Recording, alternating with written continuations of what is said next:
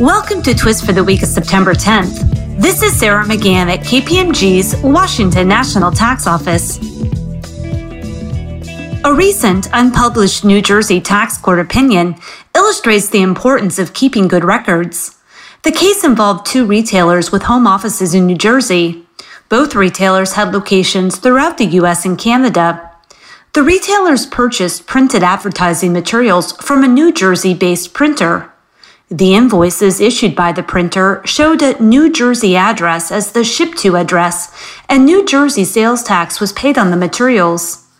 Later, the retailers requested sales tax refunds from the division on the basis that the printed materials were shipped to store locations all over the U.S. and Canada, and therefore New Jersey sales tax should not have been charged on the full amount. After the Division of Taxation denied the refunds, the matter made its way to the New Jersey Tax Court. The key issue before the court was a lack of evidence to establish that the printed materials were shipped by a common carrier or shipping company to the various store locations.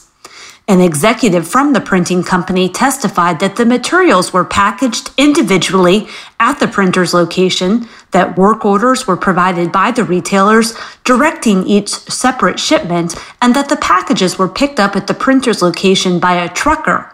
However, it was unclear from the testimony and the records provided to the court whether the trucker was an employee of the retailers or a common carrier shipping company.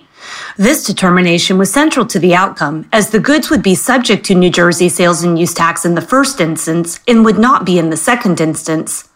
In the court's view, the retailers did not present sufficient evidence for the court to rule on the matter as a motion for summary judgment. Please contact Mike Kenny at 212-872-3414 with questions on this decision.